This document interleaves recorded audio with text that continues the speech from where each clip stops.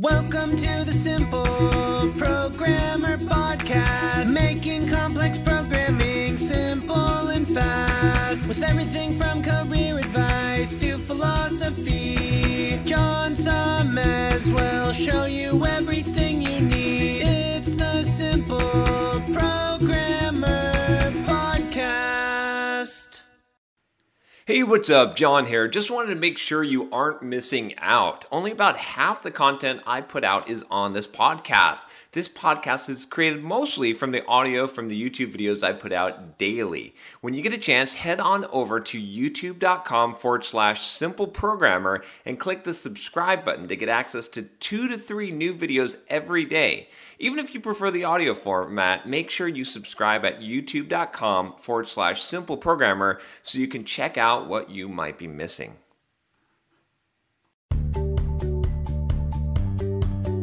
Welcome to the Simple Programmer Podcast, a short mix of career advice, philosophy, and soft skills from successful author and software developer John Sonmez.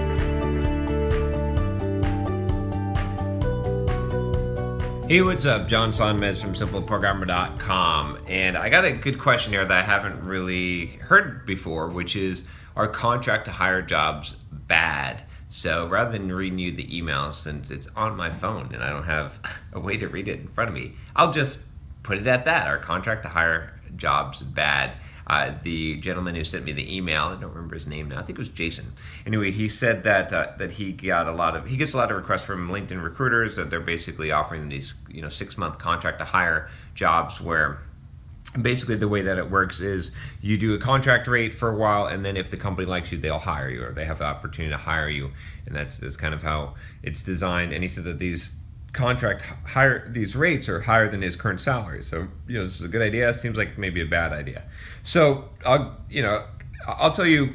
Okay, so contract to hire could be good or it could be bad. Let's talk about the rate.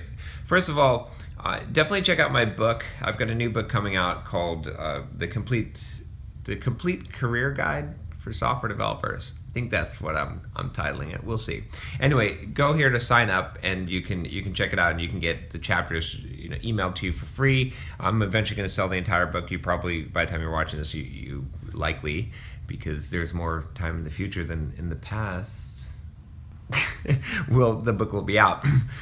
If it's not, you can check out the blog posts that have it. But anyway, in one of those posts, I break down specifically how to calculate hourly rate versus salary and what the difference is, so you could actually compare the two. It's really not as easy as you would think. But let's talk about this particular issue. So contract to hire. Basically, like I said, company wants to contract you first and then hire you, and usually headhunters work on filling these positions. So is this good? If you are a hard worker and good at proving yourself, this is really good for you. If you're a lazy ass and you just want to get a job and you just want to get by and you hope that no one notices that you don't really know what you're doing and you're not really a hard worker, and you're going to pretend to be a hard worker in order to get the job, and then you're going to be a slacker afterwards, this is really bad for you.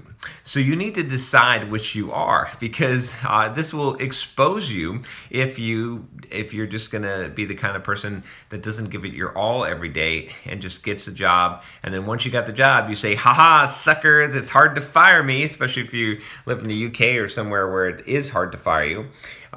So that's what I say. So let's turn this around and make this positive, right? I don't want to make this negative. But if you're a hard worker, this is a really good opportunity, because these jobs are probably a little bit easier to get, because a lot of people would snub these jobs. They're just looking for a salary. They're just looking for they don't want to be tested with this contract to hire. It's beneath them, right? That can be the impression. And so if you want the job and you're really a hard worker and you're willing to prove yourself, not only is this an opportunity to get a really good job, but it's an opportunity to possibly get a better job, right? I mean, how good is this, right? They're going to hire you. They're going to pay you a bunch of money as a contractor. You're not going to really be committed to anything. And then you can show them how awesome you are. So maybe what could happen is you could show them that you're actually worth more than the job they were planning on hiring you for, and maybe you could put them in a position where you're in a better negotiating position than you've ever been, because now after 6 months of you being a contractor, you're indispensable to them. Or you could turn down the employment completely and ask for a higher hourly rate and stay as a contractor. You might just say you want to stay as a contractor. You decided to, right? I mean, if you're really good and you really do a great job, you could really put them in a bind where you're in a great negotiating position. Now, I'm not trying to be evil here. I'm not saying you should, try to put people in a bind, but I'm just saying there's a great opportunity here for someone who's willing to work hard, for someone who's willing to take advantage of the opportunity and do the most, which most people won't. So it's a great chance to prove yourself. Anytime you got a chance to prove yourself, take it, right? So yeah, I like it. I think it's good. I could probably drone on about different advantages and disadvantages to it, but I really don't see much of a disadvantage at all, unless, like I said, you're a lazy ass and you're going to get exposed. But if you're a hard worker, this is a good thing for you. So anyway, if you like this video, subscribe to the channel. Just click the subscribe button, and I will talk to you next time. Take care.